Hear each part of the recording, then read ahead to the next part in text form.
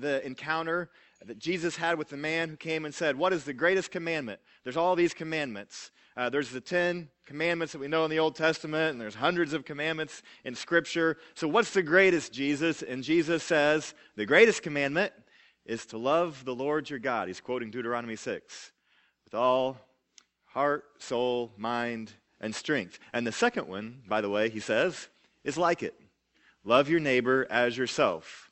So it is our vision here at Highland Park that we can help people love God and love other people. And Jesus said, I did not come to be served, but to serve, to give my life as a ransom for many. It's so tempting. Our human instinct is to want to get people to serve us. And yet, Jesus says, if you follow me, your habit becomes to serve other people. We look to serve others, to bless them with how God has gifted us. So our desire over the next 4 weeks is to take the command from Scripture and just get really practical, kind of rubber hit the road stuff. And we want to get fit, to get healthy with our soul, our mind, our bank, and our body. And I want you to be really clear. This is not a self-help series. I'm not interested in preaching a self-help sermon, because if self-help really worked, we'd all be helped by now, right? We'd all be fine. Everything would be good. Now, there's nothing wrong with a self-help book. Those can be helpful to us. But we recognize here as the church that the only real, long-lasting, true, deep help comes from God. God can help us. And we can't help each other beyond what God can do in us, and God can use us to help others and to care for others, but ultimately is God who transforms our hearts and our souls and our minds and our banks and our bodies. It is God who does the great work in us. And I also just need to say right off the bat that when I say those 4 words, soul, mind, bank, body, for some of you, you get an immediate twinge of guilt. You're like, ugh. You don't want to see my checkbook. You don't want to know how I've handled finances. You don't want to know what I've focused my mind on. You don't. I feel guilty about where I am physically. And listen, we're all here together. I mean, look around at us. We're a mess. We need God's grace. Can we just say we need God's grace in this? And so I pray that we can come together just in a spirit of grace to say, listen, God has done a great work in us, but He continues to do a great work in us. And none of us have arrived. We all have room where God can grow and work in us, maybe in an area that we think is a complete wreck, or maybe just an area that we've been improving and God's been working in us, but God wants to continue to keep working in us that way. So today, the word is soul. And when you think about having a healthy soul, I think what we have to say is to have a healthy soul means you are spiritually growing. That's the same thing. And so I want to ask some questions, kind of probing questions, just to begin this morning, to let you kind of think about how healthy is your soul? Do you need spiritual growth? Question 1 is this: would your faith survive brutal suffering? Some of you already know the answer to that because you've experienced that. Over Christmas break, I read a book that many of us read in high school or college, or maybe you've read it since then, but a book that was the number 2 selling book of the entire 19th century, second only to the Bible. A book that I think shaped much of our country, but it's called Uncle Tom's Cabin. Anybody read that book? I hope so. If you have not, you should. I think every American and every Christian should read that book. And if you're an American and a Christian, you should definitely read that book because it shaped our country and really turned the tide of our country in many ways. Such a powerful book. But there's many heroes that emerge in that book. But the one that is the greatest is Tom. And Tom has every bit of suffering come his way that somebody could imagine. He's ripped away from his family because of slavery. His home is taken, finances taken, health is taken. He experienced loss after loss after loss, and to the point where at the end of his life, he's enduring these terrible, terrible beatings at the hand of his slave owner. But what makes Tom so heroic is that all throughout that, he never curses his oppressors. He refuses to. People are saying, Tom, give up on your faith. Give up. Why would you still? Where is God in all of this? And Tom said, no, don't say that. I still have faith. And he would continue to quote when Jesus said, come to me all who grow weary and I will give you rest. Because Tom actually experienced in the midst of that suffering rest. And as you know, there is a life to come in which we experience full rest. And so with that story in the back of your mind, just want to ask you again, would your faith survive brutal suffering? Second question, is your faith leading you to make disciples? We define discipleship as this here at Highland Park, helping people know God and helping people grow in God. It's really fairly simple. You may remember, I've used this metaphor a couple times, but I had a table here with 3 chairs around it, and we talk about the 3 chairs of discipleship. Chair 1 is, I sit here and somebody feeds me spiritually. And that's what happened with all of us when we first came to Christ. Somebody taught us. Somebody shared with us. Somebody studied with us. They fed us. And like I'm sitting here and they're bringing the food to me so I can eat. And all of us have hopefully been there at some point. And if not, you're there right now. You have the opportunity to be spiritually fed even this morning. But God does not want us to stay forever in chair number 1. He wants us to move to chair number 2, where not only are we still being fed spiritually, but now we're learning to spiritually feed ourselves. And just like you don't want to be feeding your child when they're 5, 7, 15, 20, still, scooping the Gerber, whatever stuff they put in there. You want your child to learn to feed themselves and to be able to make their own toast and cereal and sandwiches and then cook one day. And that's what God wants for us too, is to be able to feed ourselves spiritually. But we aren't just to stay at chair number 2. God wants us to eventually get to chair number 3, where we are still feeding ourselves and we're still being fed by others, but now we're also feeding others. That's called making disciples. Because at that point, we're helping people know God and grow in God. And it is chair number 3 where God wants us to move to. And you may be at chair number 1 or chair number 2, and God is gracious with us, but He is pulling you to move in your faith and to grow in your faith so that you can be part of making disciples. The Bible knows of no disciple, none, who doesn't end up making other disciples. That's just what we see in Scripture. If you become a follower of Jesus, you help other people become followers of Jesus. If you become a disciple, you help other people become disciples. That's just what it means to be a disciple. So, is your faith leading you to make disciples? Third question, is your faith accompanied by works? There's a long list in the Bible of things that you're not supposed to do, the naughty list. But sometimes we forget about the long list in the Bible of things that we are supposed to do. James says if you see the good that you're supposed to do and don't do it, that's still sin. And God says, I want you to have this faith where you're doing stuff. You're loving, you're giving, you're serving, you're sacrificing, you're caring, you're doing things. And I just want to ask you, is your faith more than just like, I believe intellectually, but is your faith actually moving into actions where you believe it so much that you do it, that you live it out? The fourth question could kind of umbrella all of these. Is your faith growing? Is it growing? The sign of somebody whose soul is healthy is somebody whose faith is growing and growing and growing and growing. The moment we say, I'm done, we begin to spiritually die. Because God wants to keep doing this work in us, to keep growing us and growing us and growing us. I got her permission to share this story. Some of you, many of you, a bunch of you were here for the Thanksgiving dinner, 2 months ago or so? And we were over there at the activity center. And you probably did not see something that happened. Maybe a few of you did. But one of our high school students, Peyton, was in the parking lot. A lot of our students help people bring food in and kind of get stuff ready. And the lady just happened to be walking through the parking lot. The lady looked cold. It looked like she'd had a pretty rough day, if not pretty rough life. That's just kind of what your eyes would tell you.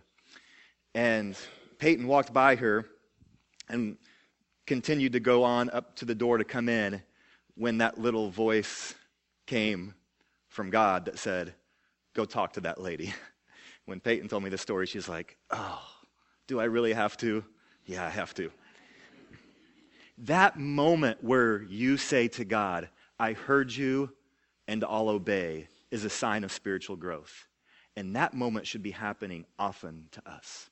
So Peyton turned around, went, and to this lady who was very nervous when Peyton approached her, and Peyton just said, would you like to come have dinner with us? We're all having dinner. And the lady cautiously, nervously said, yes. And you may have seen her. She came in and sat with Peyton's family, and they made sure she went through the line and got a meal and visited with her, made sure she got to where she needed to go that night later, giving her a ride. Peyton's dad gave her a ride. And of all the cool things that happened at the Thanksgiving dinner, that may be the one that I most remember, because it was an example of the church being the church and something surprising happening that nobody expected because God kind of jumped in the middle of Peyton's night. And a sign of spiritual growth is when we begin listening to God's prompting, saying, do this, quit doing this, think about this person, care for this person, help this person, pray for this person, go here, volunteer for this, commit yourself to this, quit this altogether. When we begin listening to God speaking to us, it's a sign of spiritual growth. So is your faith growing? We used to have a couple Bradford pear trees. Anybody else used to have a couple Bradford pear trees? The reason we used to have them is because Bradford pear trees are notorious for not having deep roots. And if you don't have deep roots in Oklahoma, you just don't do very well when you have really fast wind and really heavy ice. And so we've lost a couple of Bradford pear trees because they've just fallen over. I remember when the first one fell, one of my sons was really little at the time, and he was watching out the window, and his rope swing was on it. And he started crying as we saw it crash to the ground. We're like, well, there went that rope swing. Bradford pear trees don't do all that well in severe weather because they don't have the roots that are needed. And that just brings me to a couple of scriptures that I want to read. The first comes from Colossians chapter 2, verses 6 through 7. It says, so then, just as you receive Christ Jesus as Lord, continue to live your lives in Him, rooted and built up in Him, strengthened in the faith as you were taught, and overflowing with thankfulness, rooted in Christ. Then over at Ephesians chapter 3, verse 16, I pray that out of His, Christ, glorious riches, He may strengthen you with power through His Spirit in your inner being, so that Christ may dwell in your heart through faith. And I pray that you, being rooted and established in love, may have power together with all the Lord's holy people to grasp how wide and how long and how high and how deep is the love of Christ, and to know that this love that surpasses knowledge, that you may be filled to the measure of all the fullness of God. Now to Him who is able to do immeasurably more than all we ask or imagine, according to His power that is at work within us, to Him be the glory in the church and in Christ Jesus throughout all generations, forever and ever. Amen. Isn't that beautiful? That idea of God can do immeasurably more is the idea of that God can do more in us. When we think we are weak, He becomes strong. And you think, man, my spiritual life is kind of a mess right now. Don't doubt what God can do in your soul to strengthen your faith. And too many self-proclaimed Christians have become like the Bradford pear tree with roots that have quit growing. And as soon as the roots quit growing, the tree becomes vulnerable to death and destruction. And the same is true for Christians. And Jesus has really strong words for the person who says, yeah, I'm a Christian, but it has quit growing. Jesus says, I'd rather spit you out of my mouth. Pretty intense words from Jesus. Jesus says, you are in danger of hell. You are in danger of dying, of destruction. And so, church, we cannot afford to sit on the sidelines and watch other people grow and just be happy with where we are. God has called us to keep moving forward. And as we enter into 2017, God is saying to us, keep moving forward. Don't quit. Don't say, I've done enough. I've served my time, or I did this, or I'm just going to kind of go along with this. And we get so distracted.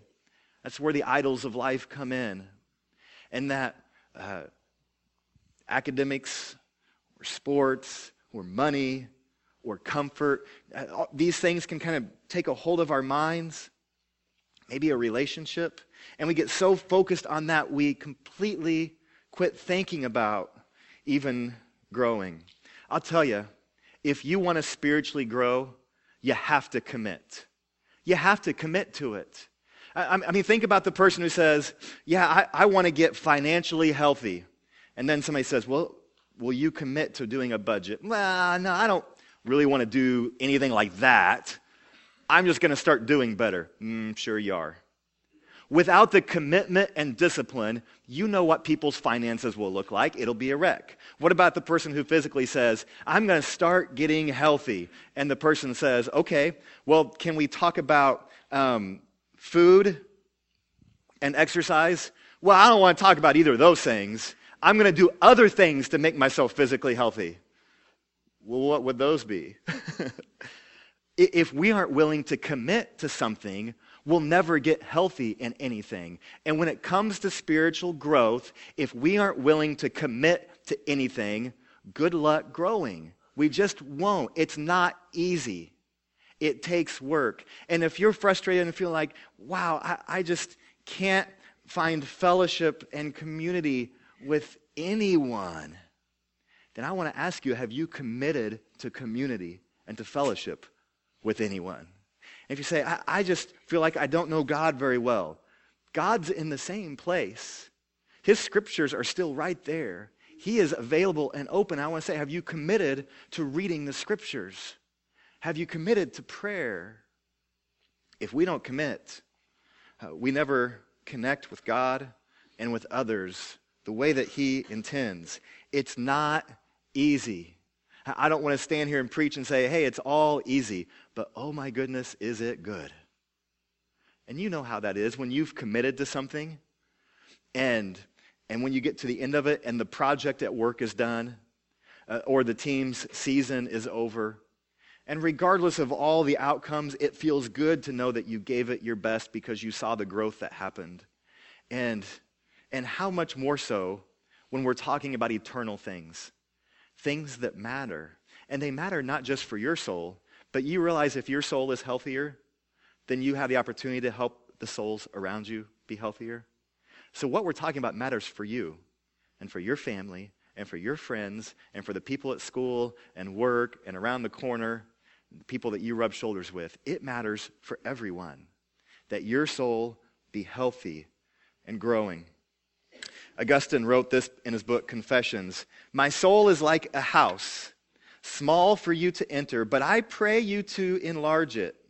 It is in ruins, but I ask you to remake it. It contains much that you will not be pleased to see.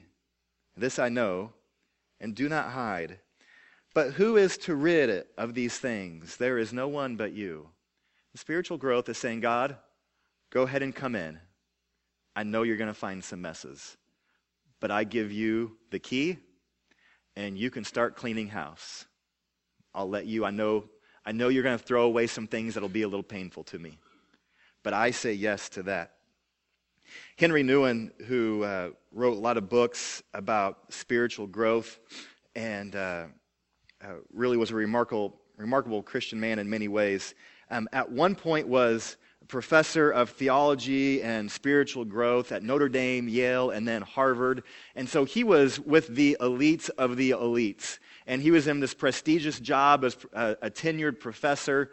And he came to a moment where he realized that his soul was withering in the midst of him trying to teach the nation's best.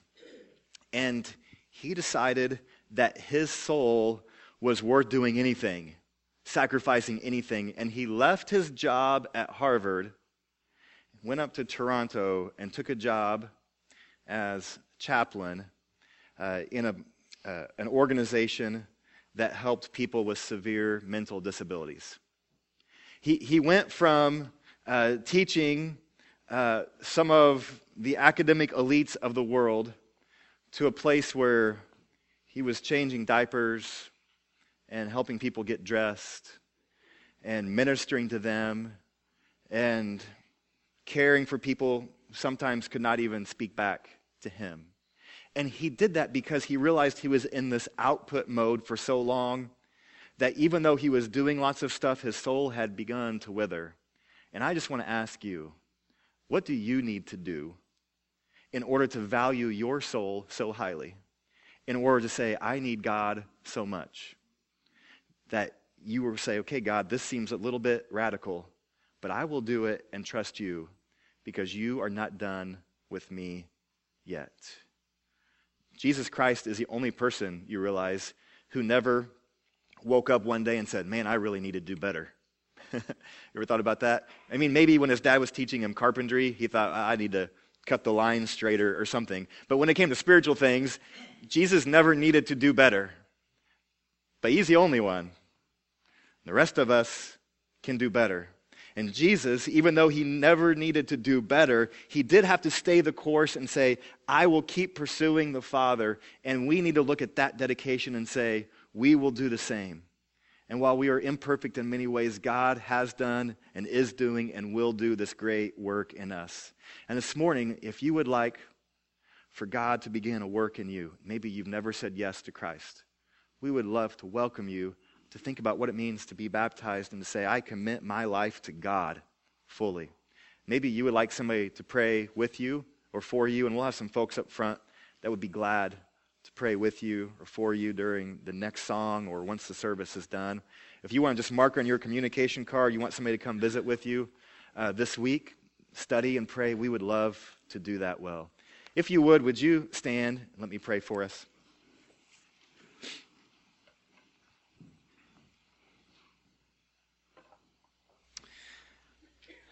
God, we acknowledge that we need your supernatural work in our lives so that we can be healthy. We know that only you can save our soul. And there's nothing worth gaining in the world if we lose our soul. So God, for the person who has never committed to you, I pray that today would be their day. For the person who's become like the Bradford pear tree and they've quit deepening their roots, again, I pray today that they would commit to letting you work in them and to grow them and to not settling. I pray that 2017 would be a year of great spiritual growth because of what you do in us and through us, and that matters for everyone around us and for generations to come. So God, we submit ourselves to you to do a great work spiritually in us. It's in Jesus' name we pray. Amen.